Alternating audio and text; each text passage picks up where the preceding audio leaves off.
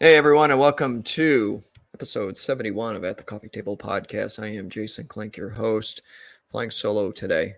Doing a real quick podcast based on the time of year. And I did a podcast like this end of last year, and it's about planning and how planning is a necessary evil. If you are attempting to achieve certain goals in 2022, it's super important to sit down right now and start planning out your goals and the ways to achieve them going into next year. If you decide that you're going to wait until after the holidays are done, next thing you know, you're in the first week of January and you're just starting to get to your goal planning and business planning, you're almost too late because it's going to take you a week or two to go through it. And now you're halfway or more through the month of January and you've wasted the entire first month of the year. So that's why right now is the opportune time before the holidays start winding up to sit down and start planning out your new year. And this doesn't matter if you're working in a career or you're working in a business. There's ways for all of us to set our goals and to be prepared for the coming new year. One of the, I'm a big fan of putting pen to paper. I was just talking about this the other day in one of the lives. Putting pen to paper and writing out what your new year or your entire year is going to be. All your goals, how you're going to get there, what you intend to do, what you want to achieve. The thing is that this should be a living, breathing document that you use through the entire year, that you are able to expand, contract, change. Because I tell you what, things change a lot within a year's time. 2021 did not turn out any which way of what I thought it would turn out at the end of last year. It doesn't make planning any less meaningful. Because I was excelling, I was exceeding what I had expected to accomplish in 2021, simply based on the environment in the year previous.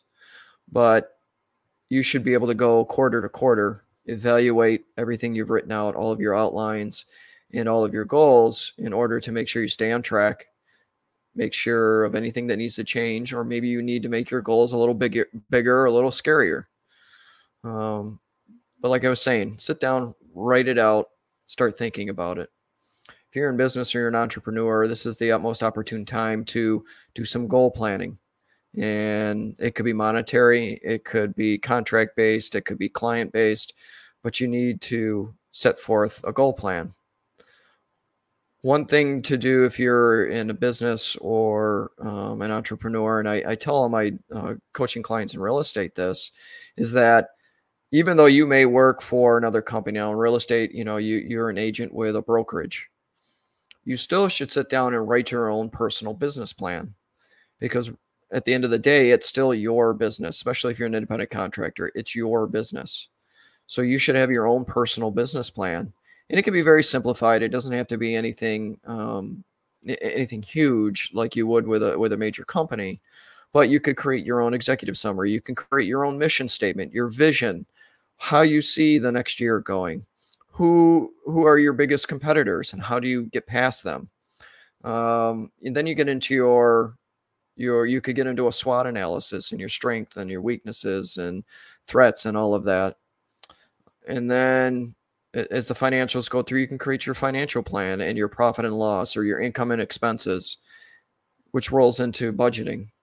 Your budget plan, you need to know your numbers. You need to understand where the money coming in and the money going out. If you're no good at this, go on Upwork or one of those platforms and hire a bookkeeper. Have the bookkeeper take care of your finances, financial advisors, accountants, whatever it might be, in order to keep track of your finances. You don't want to be bleeding out money, especially before you're really taking in any decent amount of income. So budget plans, business plans, goal plans are all part of it. If you're in business or an entrepreneur, being a marketing plan is super important. But setting up these systems and processes now will pay off and pay their dividends in 4 to 5 months. If you're waiting until the beginning of the year to set all these systems and processes and strategies up, Now you're not seeing that till the middle of the year, and you're behind. It is so extremely important. Again, it doesn't matter, again, if you're a career, job, business, entrepreneur. We should all be planning for our future. We shall be visualizing where we want to go. What's that next glass ceiling? Is the next glass ceiling for you to further your education? Is the next glass ceiling for you to hit the next income point?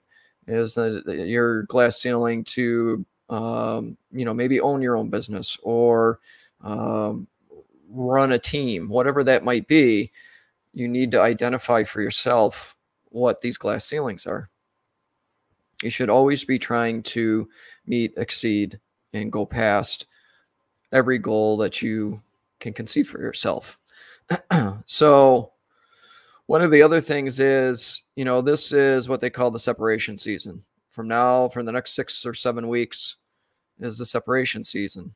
And that means there's many, many people that could be within your industry or have similar businesses that will take their foot off the gas and coast through the rest of the year.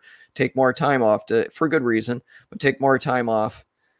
This is where if you're consistent and you consistently keep going, you consistently keep excelling, that you can fly past your competition and be that much more farther ahead after January 1.